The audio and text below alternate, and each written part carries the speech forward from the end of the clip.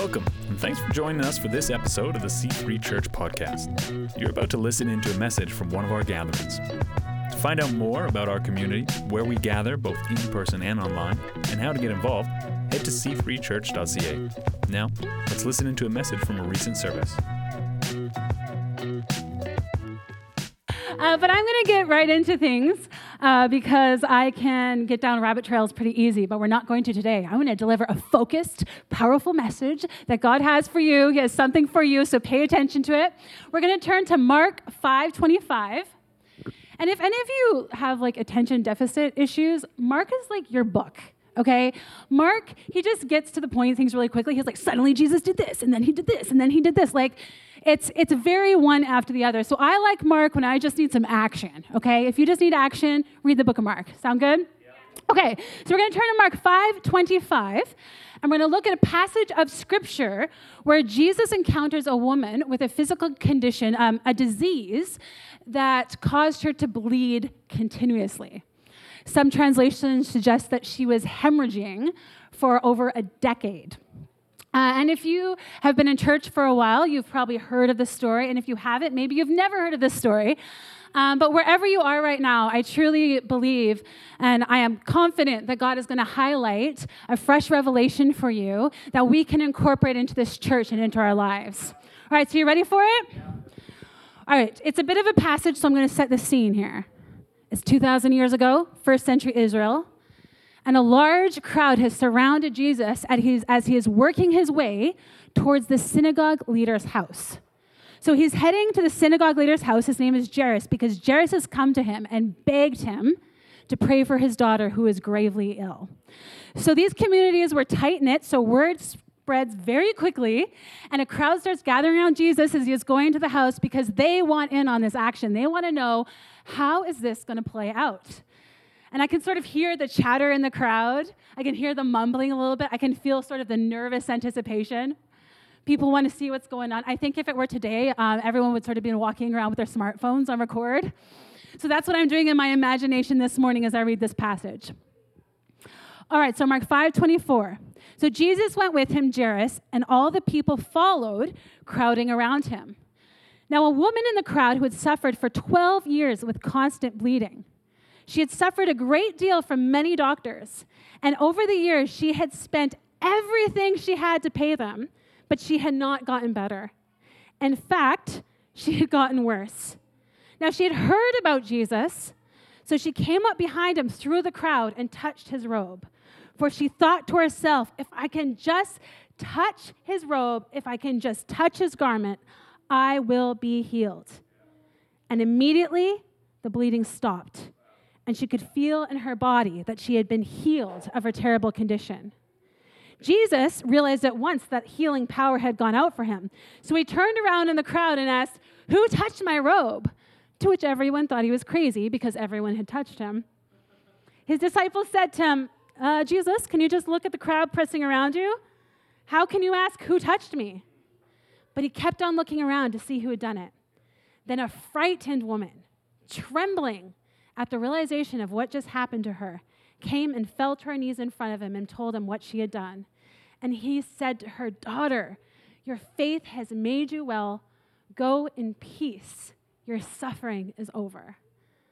Jesus is so kind.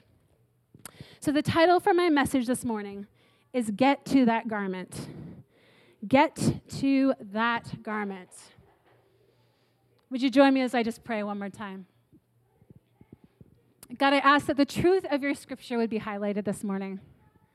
God, whatever it is that each person here needs today, would that be what they hear? Would that be what you highlight? Would anything that is just of me and not very useful, would that just fall away? But God, would your truth just remain at the end of this morning? I love you so much. In Jesus' name, amen. Amen. So how many people here are on Instagram? That decent amount. That's my social media platform of choice, basically the only one, because it takes the least amount of work for me. So that is strictly where I'm at right now. Lazy things are good. And so for those of you who are on Instagram, how many people enter those giveaways where you have to tag 3 people and repost and do things?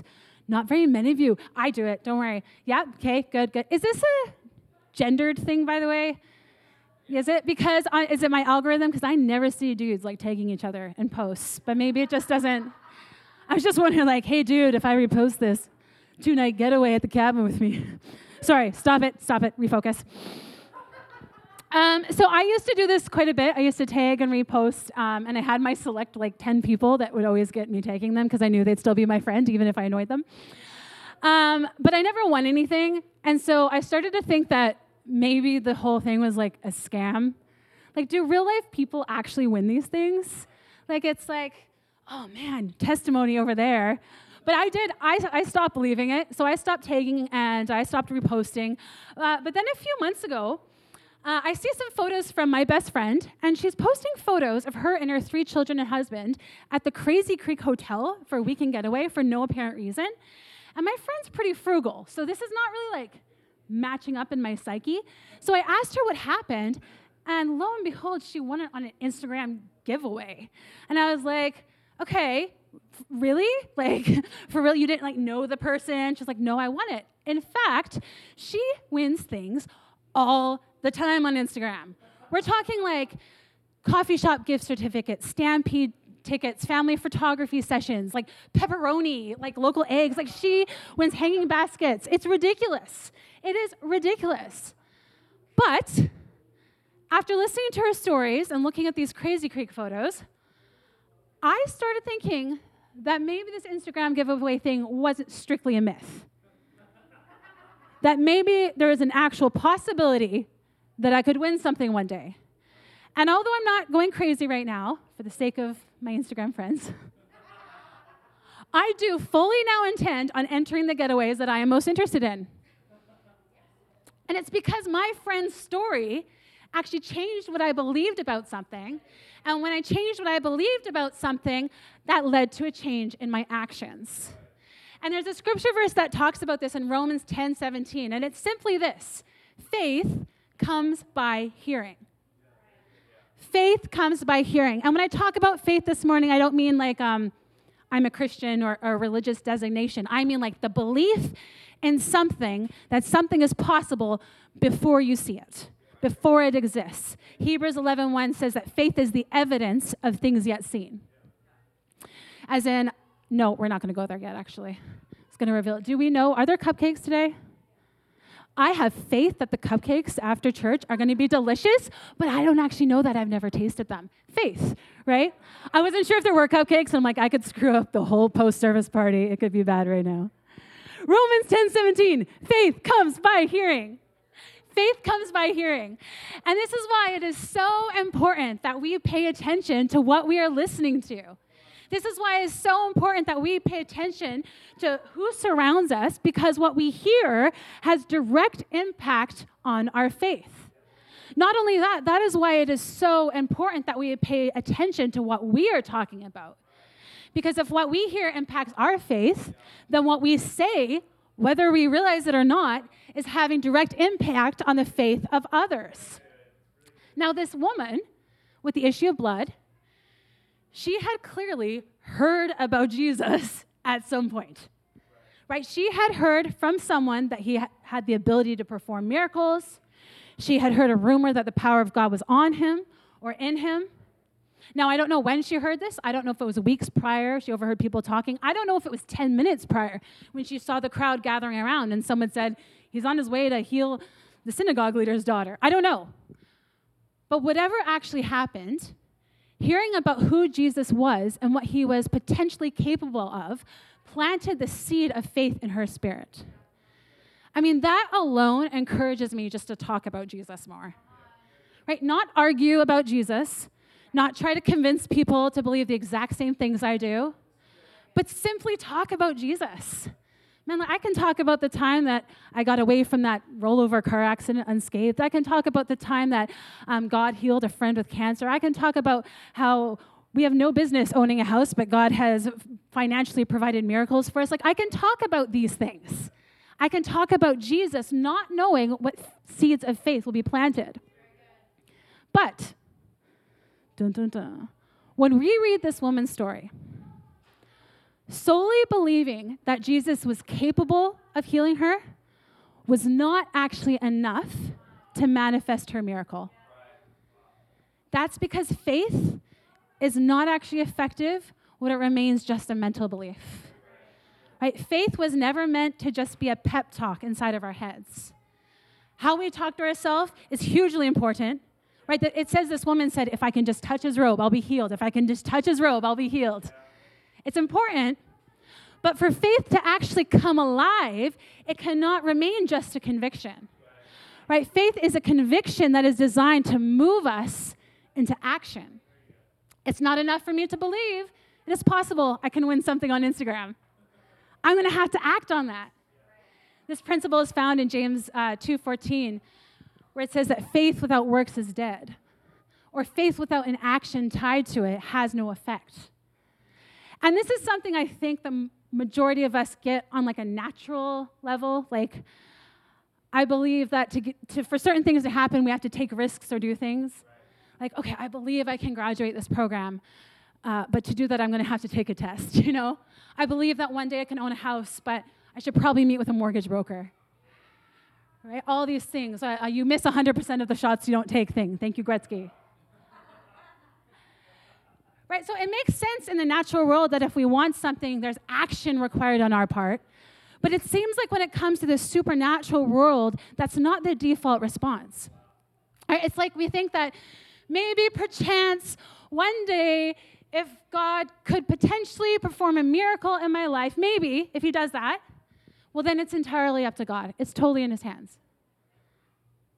But when I read the Bible, the Old and New Testament, it appears so many times it's not actually just up to God. Yeah, of course, God is the one who has the power to perform miracles. Of course, it has to be within his will, his purposes for the world. But all throughout Scripture, there are stories of God requiring and asking his people to make a move to release the supernatural into the natural world. Like that woman, sometimes God is asking us to press through a crowd, to reach through something, to take a risk. Right? The faith that God gives us, because he's all given us a measure of faith, it is not meant to stay an abstract belief, but it is a force that propels us into action. So your miracle requires movement. I would say my miracle requires movement. Thanks. That's the preachiest thing I'll do today. That woman believed Jesus could heal her. She heard of what he could do. She talked to herself to build up her faith, and then she went for it. She was going to get to his garment. And I don't think we could ever comprehend how risky this was for her.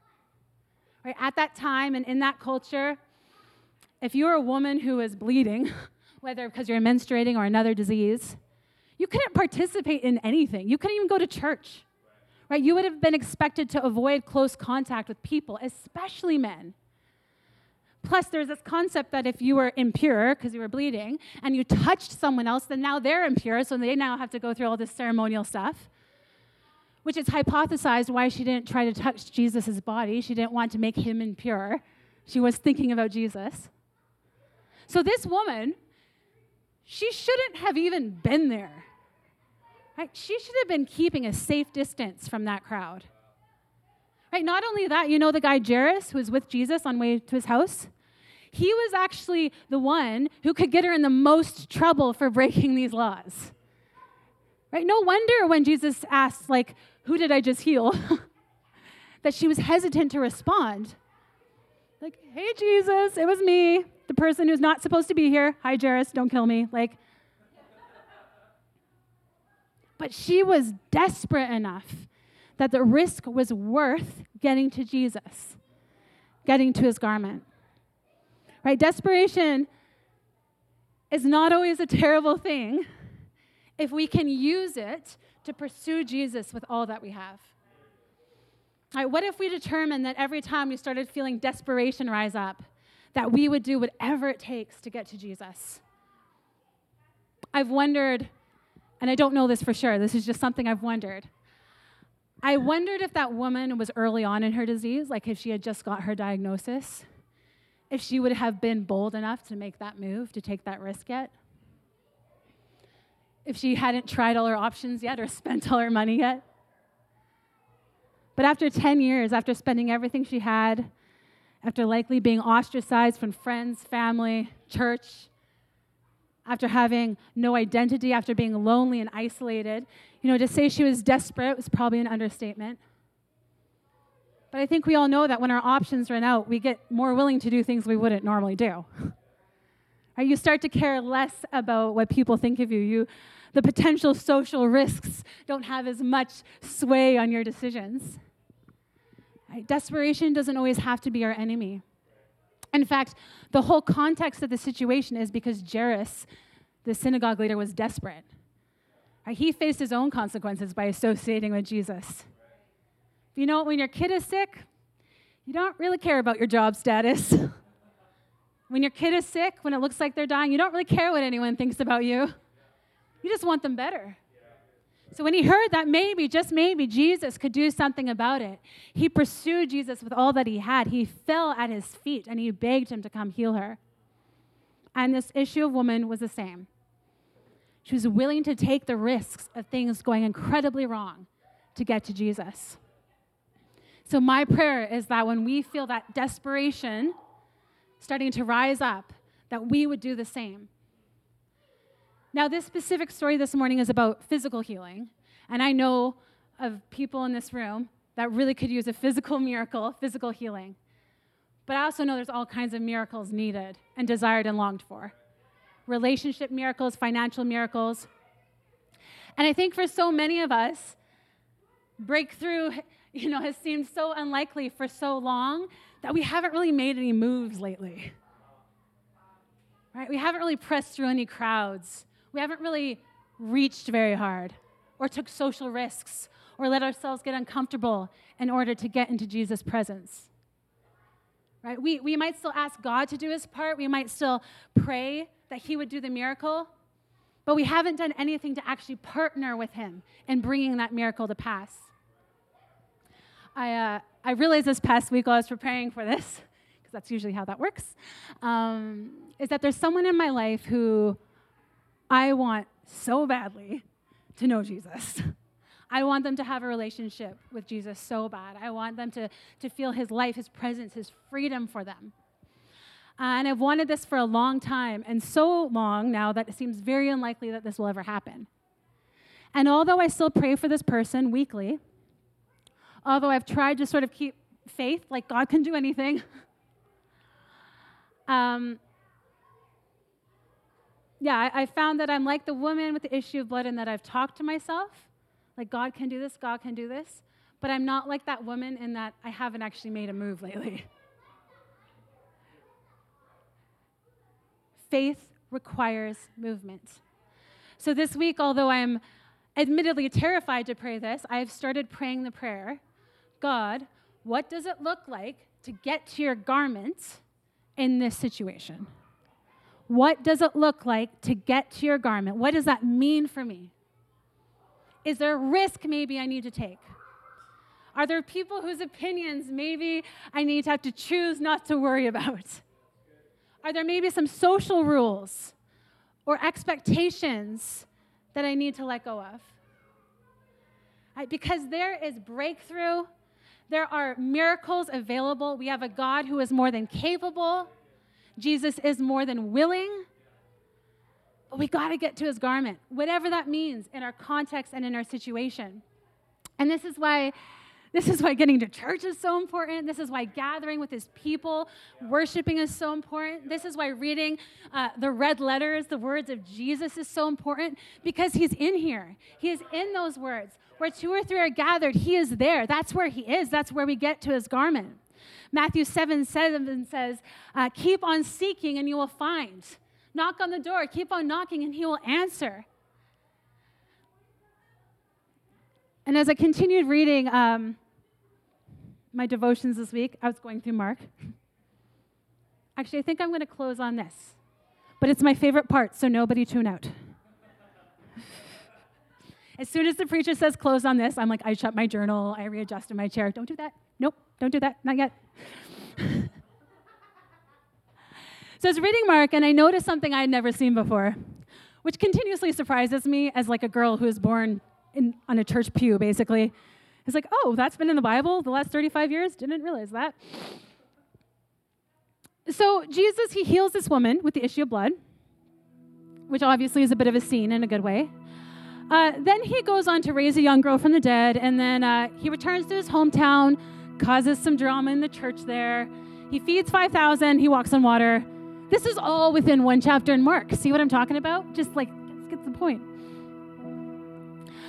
So this next verse that we're about to pick off is when he had just finished calming the storm and walking on water, and they have docked the boat. Okay. And we're picking up in Mark chapter 6:54. All right, listen to this. As soon as they got out of the boat, people recognized Jesus. They ran through that whole region and carried the sick on mats to wherever they heard he was. And wherever he went, into villages, towns, or countryside, they placed the sick in the marketplace. They begged him to let them touch even the edge of his garment. And all who touched it were healed. There is no indicator of anyone trying to touch his garment to get healed before that woman. No, I think the chances that every person in this room would like a miracle are pretty high. Each of us would like Jesus to move on our behalf. And I believe God wants to move on your behalf. But you and I, when we act on our faith, is actually a part of a much bigger picture than our own individual lives. Right? There is a ripple effect when we act on the faith we have. With the faith of Jairus, the synagogue leader, his faith, him moving on his faith, created the circumstance that woman then moved on the faith she had. And then when she moved on the faith that she had, it unlocked a whole new set of miracles for people who didn't even know that touching his garment was an option. Right? People didn't even know that was something you could believe for. This woman's faith, her risk, her effort to get to his garment triggered a whole new set of miracles, of lives changed, of destinies beyond what she was asking for, beyond what she could have hoped for. And I know, I am the first to say, it is so hard to see beyond our own lives sometimes. It is so hard to see beyond our personal circumstances, our own needs, what we're going through. But when we are obedient, when we push ourselves to act on the faith that we have, no matter how small or insignificant it seems, by acting on the faith that we have, we are joining ourselves to a bigger story of expanding the kingdom of God here on earth. And I don't mean that in a big term like over in Africa. I mean here in Vernon. It is vital that we press through our fears, that we take some risks, that we get to his garment in the situation that we are in.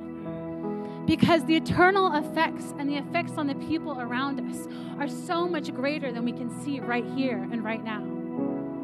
Right? Your breakthrough, your future miracle, your future story of God showing up is key to unlocking someone else's miracle. Man, the miracle that I have in my mind, the miracle that God is going to partner with me, the miracle of my friend getting saved, that matters to me.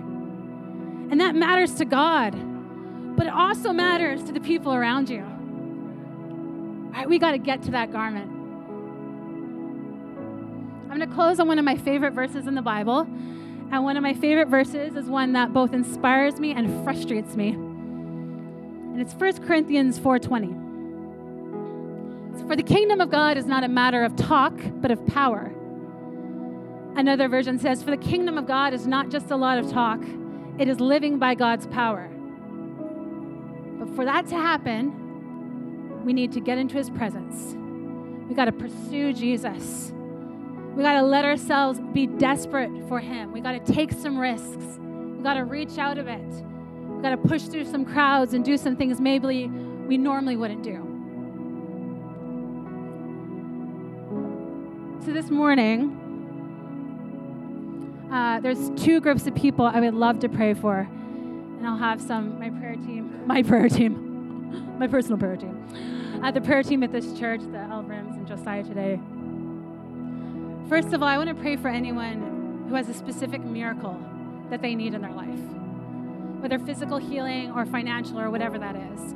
Because my action of getting to his garment this morning is starting to believe that God will perform miracles in this church. And that if I pray for people, who knows what God will do. That's me taking a risk. That's me being uncomfortable, just for the record. This is not like what I do for fun, okay?